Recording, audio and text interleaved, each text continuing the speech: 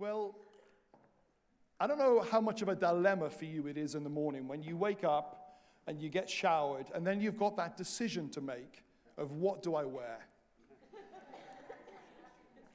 On a Sunday, I often sort of wonder, what I should wear on a Sunday because, we don't really wear suits and stuff these days because, we don't want to give the appearance that it's all official. We want to be approachable and we don't want to appear any different to anyone else, but you don't want to be too scruffy. And, so trying to get that balance right of smart, casual, and trying to, think, I wore that shirt last week. It will look like it's 2 weeks on the row on camera. And you try to work out what you should wear. And, of course, we understand that what we wear communicates something about us. And we're starting a new theme today that's called Dressed for Success.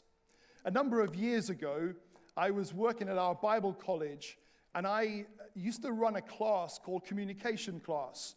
And we would have about 30 students in this class, and they would take it in turns to write a sermon and then present it to the class.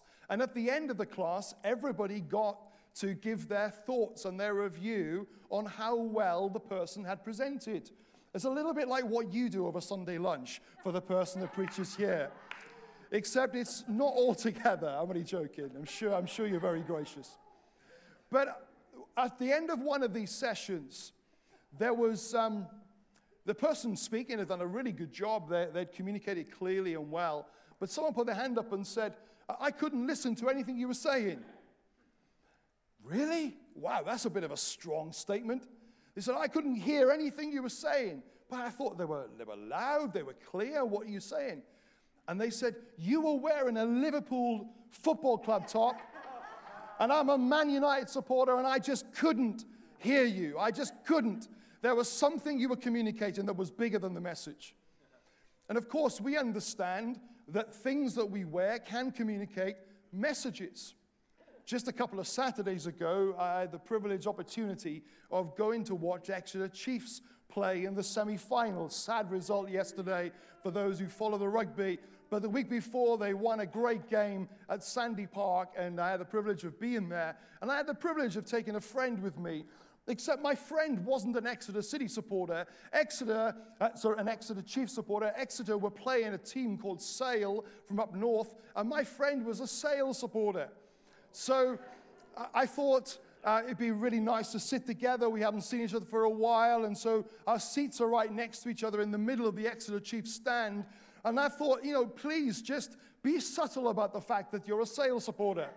But when he arrived at my front door before we drove to the stadium, he had a Sale jacket on and a Sale scarf. And he was committed to communicating that he was a Sale supporter. So I thought, well, maybe no one will notice what he's wearing. But we sit in the stands, and as soon as we get there, he stands up and he shouts, Sale! Well, I had an Exeter Chiefs flag that I began to wave quickly in case people thought that I was a Sale supporter as well. Everybody around us was a Chiefs supporter, but there he was proudly wearing his jacket and his scarf, waving his flag and shouting his team's name. And there were thousands around us looking at him going, what are you doing? In fact, the person in front of me said, please, mate, will you tell your mate to shut up? I said, let him shout as loud as he wants. They're going to lose today, and it's the last chance he's got to shout. Sometimes what we wear communicates something about us.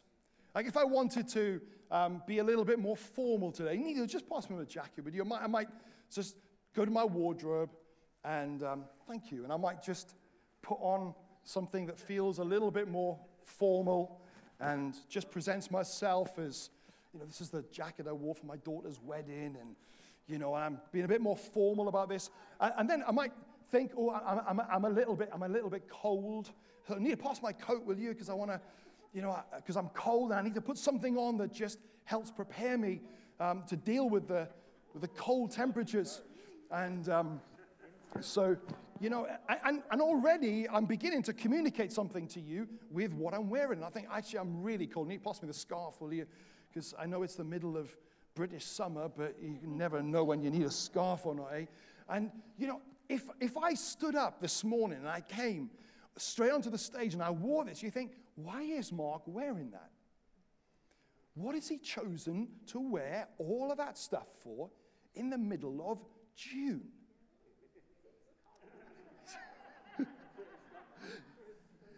Yes, Lydia is sat there with her coat and scarf on right now.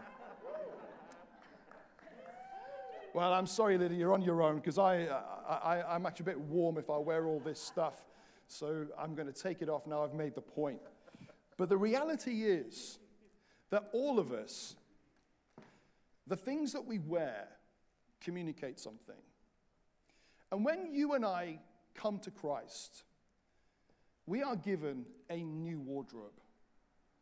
We are given a wardrobe of things that we never had access to, that the Bible tells us we should clothe ourselves with. And there may be some familiarity to some of the things you've worn, but there is a whole new kitted out wardrobe that God wants you to go to and to select what you wear. And some of the things that are in that wardrobe are very much countercultural. You're standing in the middle of a stadium of people who have a different wardrobe to you. And you're standing up for a message that no one else is standing up for. And you're cheering for a God that others may not believe in.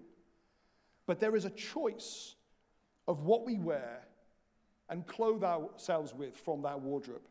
Let's look at a verse together. Colossians 3, verses 12 to 15, says this: Since God chose you to be the holy people he loves, you must clothe yourselves with tender-hearted mercy. Notice what it said there, clothe yourselves. This is not the Spirit saying, I'm going to come and clothe you with this. This is an invitation for you and I to go to the wardrobe and choose what we are wearing. You must clothe yourselves with tender-hearted mercy, with kindness, with humility, with gentleness and patience. Make allowance for each other's faults and forgive anyone who offends you. Remember, the Lord forgave you, so you must forgive others. Above all, clothe yourselves with love, which binds us all together in perfect harmony. And let the peace that comes from Christ rule in your hearts, for as members of one body, you are called to live in peace and always be thankful. Clothe yourselves. In an article on Psychologist World, they said this: clothes, they affect the way that we see ourselves. They help us to be seen in the light that we wish to be seen. And they also exude something of our personalities and our social status. Clothes communicate something to those around us. There was a study that was printed online, produced by Northwestern University in the States, and it examined a concept called enclothed cognition. Researchers define it in their report as the systematic influence that clothes have on the wearer's psychological processes. Meaning, what your clothes can say, they can say something to you, not just about you. So wearing that Sale rugby top doesn't just communicate to those around you that you are a Sale supporter. It also affirms your sense of identity, that that's who you are. Our clothes, psychologists have determined through studies, actually communicate to the world around us and to the heart within us. They have the ability to both project and to persuade. In fact, in one of their studies, they gave a group of people white coats, white lab coats. And they told some of the participants that these white coats were doctors' coats. And they told others that these same white coats were painters' overalls. And they noticed as they asked all the participants to perform the same task, that those who were wearing the coat who had been told it was a doctor's coat were more careful and attentive than those carrying out the same tasks who had been told that they were painting coats. What they understood they were wearing affected the things that they did. When your friend dragged you out of the home after you had an awful interview for the job that you didn't get, and they said, "Come on, get dressed up, we're going out," it was one of the kindest things they could say, because they were encouraging you to not just wear something nice, but to communicate something of value, something of life, something of joy, something that would change not just what you would do, but how you would feel about yourself. Actors often say that when they place on their outfit for the part that they're playing, that it helps them take on a new character. It helps facilitate the expression of the character that they are playing. Clothes are more than just functional. They communicate and they project to the world around us, and they persuade the sense of who we are. What is your relationship like with your physical wardrobe? And I want to look at that relationship that there might be with your wardrobe, and I also want to look if there's any spiritual significance that you can draw from that. Let me give you some examples. If your wardrobe has every single item of clothing that you've ever owned, and you never get rid of it, you never do a run to the charity shop, you never give away, you never sell online, you never donate it anywhere, it's just always there. In fact, you have to keep buying bigger homes to fit bigger wardrobes to contain the bigger amount of clothes. And, sometimes people are hoarders over their clothes, aren't they? They get attached to things. I remember there have been some times over my life, and I'm not particularly a hoarder, but there are times when Nita goes into my wardrobe and says, "Mark, you need to get rid of some of these shirts. You need to get rid of some of these clothes. Mark, how many pairs of shoes do you have?" But I remember buying those. I remember something that I did once wearing that shirt. And, not that I'm particularly feeling like I'm sentimental, but I tell you the problem I have is that, as you get older in life, you keep changing sizes, don't you? And so you've got to have a wardrobe that's a pragmatic wardrobe, that, it's got loose stuff that you can fit into. You have an aspirational wardrobe. There are some shirts that I've bought that I've seen on absolute sale and thought, wow, that's amazing. It's not my size yet. But one day it will be. And it's never too big. It's always too small. But it's there in the wardrobe waiting for me to catch up prophetically with that image of that shirt. And then you've got those items of clothing that maybe were at the time in your life when, you were slightly of more area than you maybe are now. But you're loath to get rid of them because you think, well, I might not be able to keep up this healthy way of living, and I might need them again one day. So your wardrobe, it never changes. It's just got this full spectrum of stuff that's contained within it, and you just become attached to it. It becomes something that you cling on to. Sentimental value means you don't let it go, and your wardrobe is like an expression of, it's like a Polaroid of your life. It just tells you about so many stages of life. One day it will come back into fashion, and it probably will. I find the same in the spirit, that there are people who hold on to items of clothing that they should have got rid of years ago. There are things that become familiar.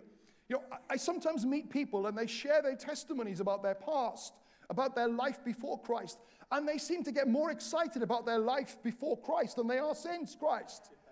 They seem to get animated, they talk about the things they did, and they're trying to look remorseful. They're trying to look like, that it was a bad thing, but they seem to be so excited about what their life was like. And then they say, and then I came to Christ and it all changed.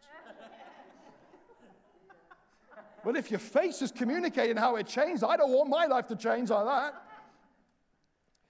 And sometimes I see people, they choose to clothe themselves in things of the past.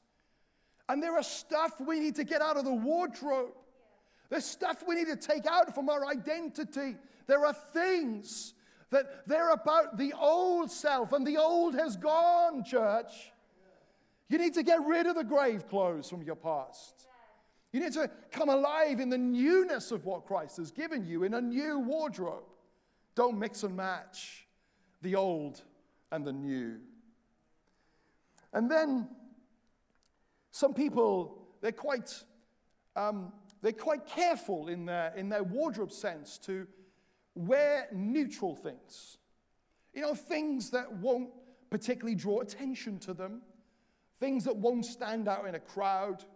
In fact, if no one mentions that they like their clothes, they feel that it's been successful because they don't want to be noticed. They just want to blend in. They just want to mix into the crowd. And I wonder whether there's something of our identity in that we're afraid to stand out, we're afraid to be noticed. And then I noticed that in the Spirit. There are things that Christ gives us that cause us to stand out. They cause us to be different. But we put an overcoat on it, and we blend in, and we have a lack of adventure in our spirits about the things Christ is inviting us to wear. You know, I notice some people, it might be some of that wardrobe of that stuff that's a bit baggy, it hides stuff. You wear it a bit loose and it just hides parts of your life that you are ashamed of, that you wish were different. And in the Spirit, I find that there are people who, they mask themselves with all sorts of things, and yet there's an authenticity in our walk with God that God calls us to be real, and He calls us to be us, and He loves us just as we are. So many more analogies I could think of. You know, some people, years ago in Elim, pastors used to be taught that they should never own a pair of slippers. Because if somebody came to your front door from your congregation and you were seen wearing a pair of slippers, it would be considered as inappropriate. Basically, you were on duty all the time. I'm sure some pastors had a tie for breakfast, a tie for dinner, and a tie for bed. And there's a sense that we're always on duty. But, the problem is that so many of us can get our identity out of what we do. And we choose our clothing. Some people they leave the suit on all evening while they're watching TV, while they're eating their food. They leave their suit on. They leave their work clothes on. Because if they take them off, they've lost any sense of value or identity. They get their identity from their work. And we know that in Christ, we don't get our identity for what we do. We get our identity because of who we are. The Bible is full of examples of clothing, and this week is a bit of an introduction to what we're going to be unpacking in weeks ahead. But the Bible is full of examples of clothing projecting and persuading. But also it goes a step further than that. It also is full of examples of not just projecting, not just persuading, but also transforming. I read right at the very beginning of the scriptures in Genesis of Adam and Eve, when they took of that fruit that God told them not to, and sin entered their lives and shame came into the world, that they hid. And they hid behind some fig leaves. And, it says, and in fact, it's the first account of an animal being killed in the Bible, because it says that God clothed them with an animal skin. Right from that moment, God has been prophetically revealing that He covers our shame.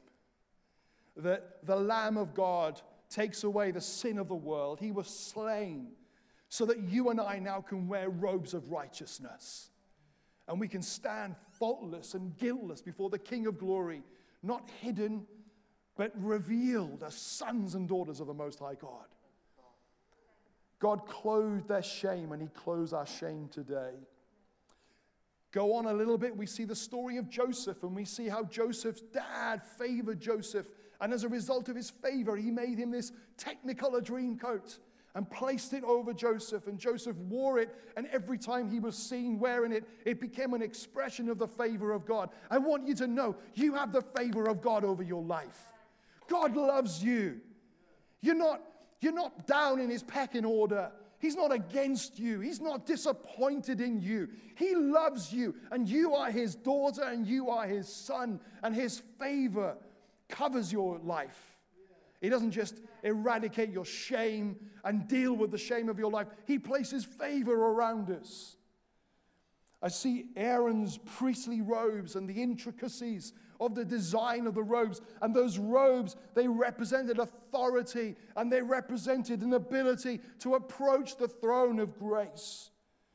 I see that there were times when the Israelites were stricken with grief and with repentance and shame, and there were times they tore their robes to communicate their repentance, to communicate their mourning. There were times they wore sackcloth and ashes. I read of Daniel, who was clothed by the king in royal garments, again as a sign of his authority. I read of David, who refused to take Saul's armor and to put something on that wasn't assigned to be his. And I love that David decided that he wanted to be authentic to who he was in God, not to wear someone else's armor because of pressure. We read that one of the expressions of God's care and provision for the Israelites in the 40 years of wandering in the wilderness is that their clothing never wore out. For 40 years. Wow, we'd go to that shop, wouldn't we? 40 years. Imagine the conversations. Does this dress suit me? It suited you 20 years ago. It still suits you today. God cares, and he provides, and he covers, and he surrounds us, and he provides for us. Elijah's mantle, his cloak, he passed on to Elisha as part of that authority being passed on. Isaiah declared that God has clothed me with garments of salvation and a robe of righteousness. Jesus used an example of clothing to talk about injustice. He said, if you've got 2 items of clothing and someone hasn't got one, then give them one of your items of clothing. Because that's the heart of God, that he wants to give and provide, and he wants his people to be like him. So let's go back to this verse, Colossians 3. Since God chose you to be the holy people he loves, you must clothe yourselves with tender-hearted mercies. Let's stop there this week. Clothe yourselves. This is a Greek word of endu. And it means pretty much as we translated there, of I put on, I clothe, I get dressed. I make a decision to place this upon me. But it also goes a bit further in its understanding and its meaning. It means to sink into a garment. Almost where the choice of putting it on means that it almost becomes like an expression, an extension of us. That we sink into it. That it becomes almost part of us, inculcated into who we are. I put on, I clothe, I sink in, I'm absorbed, I'm connected into this projection, this persuasion, and this transformation of how God provides. I meet so many people who are desiring to be followers of Jesus, and they have this expectation that transformation means that if someone will pray for them or if they will attend church enough, that somehow things will just change. That they will just be different. That they will suddenly think completely different how they thought before. And there are times when the Spirit of God does intervene and step into our lives and bring about that level of transformation. But most of the time, I find that my discipleship is a series of me making decisions to clothe myself with the things of God. It's a decision. It's a step-by-step decision. And one of the things I love about this analogy of clothing is that we spend all of our days wearing something. We spend all of our time being clothed with something. And being a disciple of Jesus means that it's us clothing ourselves with the things that Christ has provided in this new wardrobe. And it's a daily choice. And at any moment, I can change gear. I could decide I want to be smart now and put the jacket on. I could decide I want to be casual now and put a t-shirt on. I can make those decisions. And following after Jesus, being a disciple of Jesus, is a regular series of decisions about clothing ourselves with the things of God. I put on. Let's look at this word, tender-hearted mercy, these two words. And we're going to this is going to be our introduction this week. Clothe yourself, put on, inculcate yourself, sink into tender-hearted mercy. When it uses the word heart, it has the impression of it being like a metaphor of our intestines, our guts. Something at the very epicenter of our being. You know, that gut instinct you have, that's something at the very middle of you. That desire, that grit, that determination, that gut. In the physical world, I understand that those in the medical fields will say that often we should listen to our gut. Because our gut can reveal, if there's problems with our gut, with our digestive system, it can reveal that there may be something that needs our attention. You should listen to if you're feeling nauseous, or if you're feeling bloated, or if you're vomiting, or if you've got an insatiable hunger, or your stomach aches, or there's cramps, or diarrhea, or anything else I shouldn't be mentioning on a Sunday morning. That'll teach you for eating your breakfast at home in the middle of a sermon, won't it? If you experience these things on a sustained basis, medics say it's worth getting it checked out. But we have a spiritual gut, our heart. And what is going on in our gut, in our heart, in our spirit? What's taking place? And it's worth noting these things. It's worth observing. It's worth being sensitive. It's worth journaling. It's worth reflecting. Because if you notice in your gut that there is a striving, if there is a striving maybe for significance, it's worth noting that. Because it's a telltale sign that something needs the help of the Lord. If you find in your gut there's an instinct for cynicism, there's something in that and you need to listen to it, and God doesn't reject you. He's not against you. He wants to clothe you with His beautiful clothing that He's provided for you. His favor is all over you, but it is symptomatic that there might be something that needs His attention. If your gut is suspicious of everybody, it's always reading into things that people are against you, then it's worth noting that, because there's something that God wants to do. If there is a sense of entitlement in you, and you always feel like, I deserve this, I should have this. And we have to be so careful, because the fashion of our day is that people clothe themselves with entitlement, but without responsibility. And we need to listen to our gut and notice these things. If there's identity crisis, cynicism, suspicion, entitlement, these are old wardrobe items. And God has given you a new wardrobe. But you say, I can't help those things. I just feel cynical. I can't help my desire to be significant. I can't help those feelings of suspicion of other people. How do I deal with that? Well, as we read in Colossians, choose the clothes you wear. There are times when and I'm not a massive fan of fancy dress parties, but there are times I've gone along to them and quickly found some sort of outfit that makes it work and just doesn't make me stand out too much as a party pooper, but I feel desperately uncomfortable because this is not what I wear. This is not what feels like it's me. It's not my personality. And when you wear something that you're unfamiliar with, it does feel strange, doesn't it? It does feel peculiar. If we took you out now, some of you who are slightly more seasoned in life, and we asked our young people to take you out to Top Man this afternoon and to work out a brand new outfit for you. And you turned up next week in church, 80 years of age, in your drain pipe jeans and your baseball boots. And they've persuaded you to have some tattoos on your arm as well. And you're going to feel so uncomfortable with that.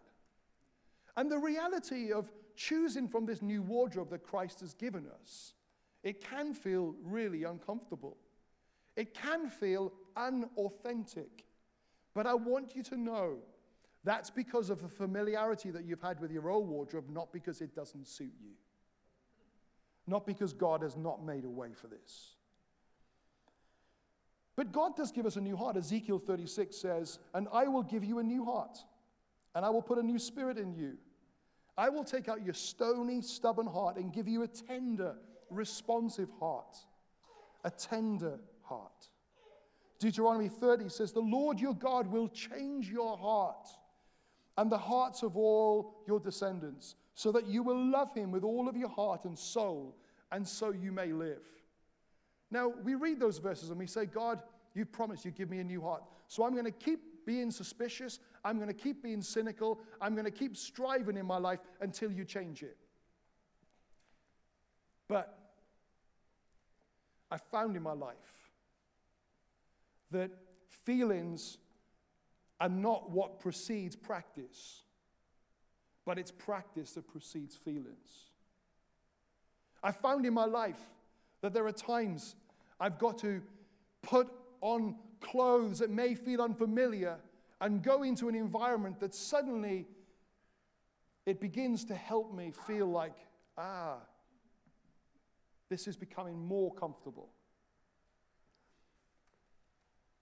Tender-hearted. Mercy. A lot of mercy around in the world today, I think, is part of a PR image campaign. And we've got to be careful that this is not true of the church.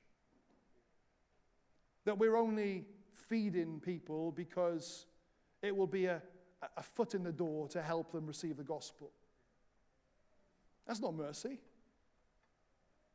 It's manipulation.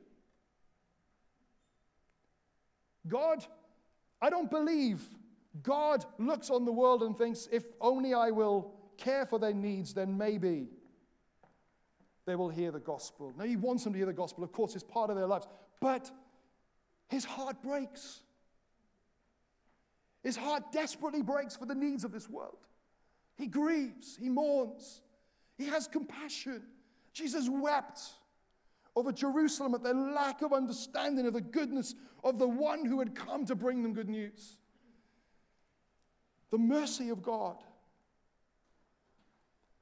And in a world that organizations and companies often invest in PR campaigns to present themselves to society as caring and loving, and thank God for all the good that comes out of those programs.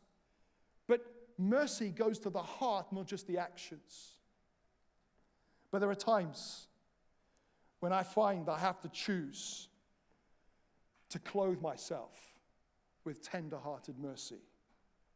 Because my feelings need to catch up with my practice. And I have to choose to go to God's wardrobe. God, I believe, has got deep feelings about someone's difficulty or misfortune. And I believe he's looking for his people on this earth to be just like him. But it isn't just enough for us to hang around and pray, God, change our hearts, make us merciful. God is saying, behold, I place before you a wardrobe. And in that wardrobe, there is tender-hearted mercy. And I invite you to put it on. And it may feel uncomfortable, but it's a choice. And it may feel unfamiliar, but it's a choice. And to be a disciple of Jesus, it's a series of availing ourselves to the things that God has provided. In closing, to be dressed for success. As my friend stood in that stadium and he shouted the name of his team and he wore the clothes of his team that was totally different to those who sat around us. God calls his people to clothe ourselves with the clothing of the kingdom of God. And no matter how different it looks, no matter how much it stands out, no matter how unfamiliar it is, that we stand loud and we stand proud that we are his people. When we place the clothing of the kingdom on our lives, we project his glory. That's what others see. Sadly, when they look at a church that's wearing its old clothes, see, people are not impressed by our lights or our cameras or our music. That's not what people are looking for in this world. They're looking for hope. They're looking for a promise of a new today and a new tomorrow. They're looking for resurrection life. They're looking for a sure foundation. And if all we present is gloss and aesthetics, that's not what God is asking his church to present. He's asking us to be clothed with heaven's glory, to project his glory to this world. Put on, get dressed, project his glory. But also, as you wear that, just like the actors are often persuaded of their character by their dress, let what you wear, let your heavenly mantles, let your tender-hearted mercy from the wardrobe of God sink in and let it become familiar to you. Be transformed as you wear your new wardrobe. Let's pray together.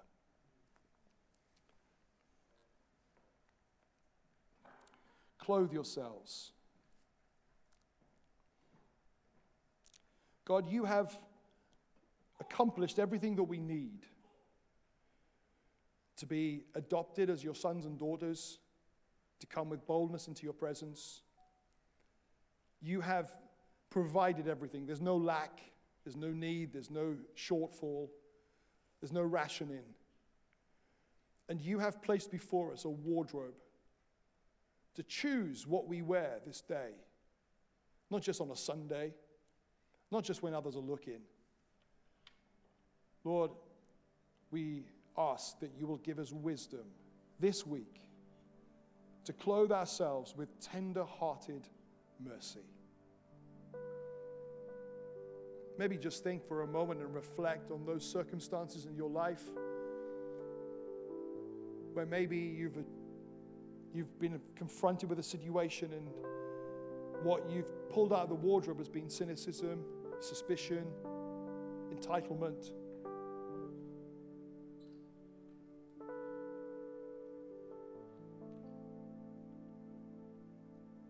What needs to change for you to clothe yourselves with Christ? His tender-hearted mercy.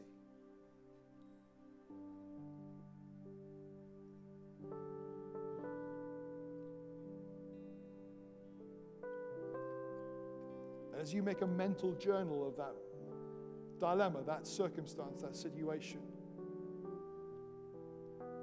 what could change? Is there a circumstance or a situation that you face that wearing these new clothes requires a different response? Is that the character of Christ that you need to step into? Holy Spirit, I thank you that you partner with us. I thank you that you placed designer labels on us, designed by you. Lord, help us this week, I pray, to wear the clothing of Christ. Help us to project your glory. Help us to be persuaded of our identity. And help us as we maybe live in unfamiliar ways and feel wearing unfamiliar clothes. Transform our hearts, we pray. In Jesus' name.